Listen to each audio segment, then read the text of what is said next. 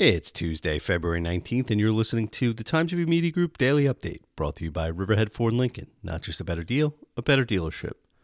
Laurel Lake Vineyards will soon be changing hands.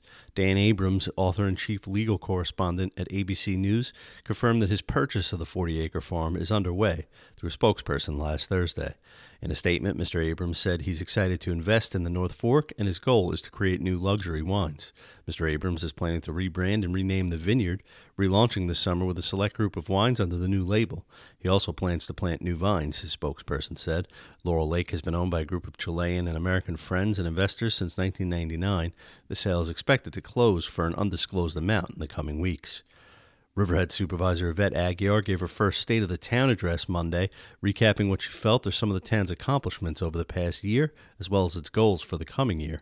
Her first address was canceled following the COVID-19 outbreak, and overcoming adversity was a big theme in her speech. She also discussed a tropical storm last summer as another recent event that created financial hardships and, quote, raised concerns for the safety and health of residents. The full text of the address can be read at riverheadnewsreview.com. A debate is brewing over whether a 2-acre property along Route 25 in Greenport that's been eyed for preservation is a suitable location for an 80-megawatt battery storage facility. During a public hearing before the South Old Town Zoning Board of Appeals Thursday, the consensus was clear among several residents who voiced their concerns on the proposal. It's a worthy project, but in the wrong location. A Riverhead High School senior is donating to the school's music program $1,000 he earned giving private drum lessons. Will Green is a two-time All-State percussionist. His resume is bursting with achievements and honors. He's played Carnegie Hall, Lincoln Center, and Radio City Music Hall.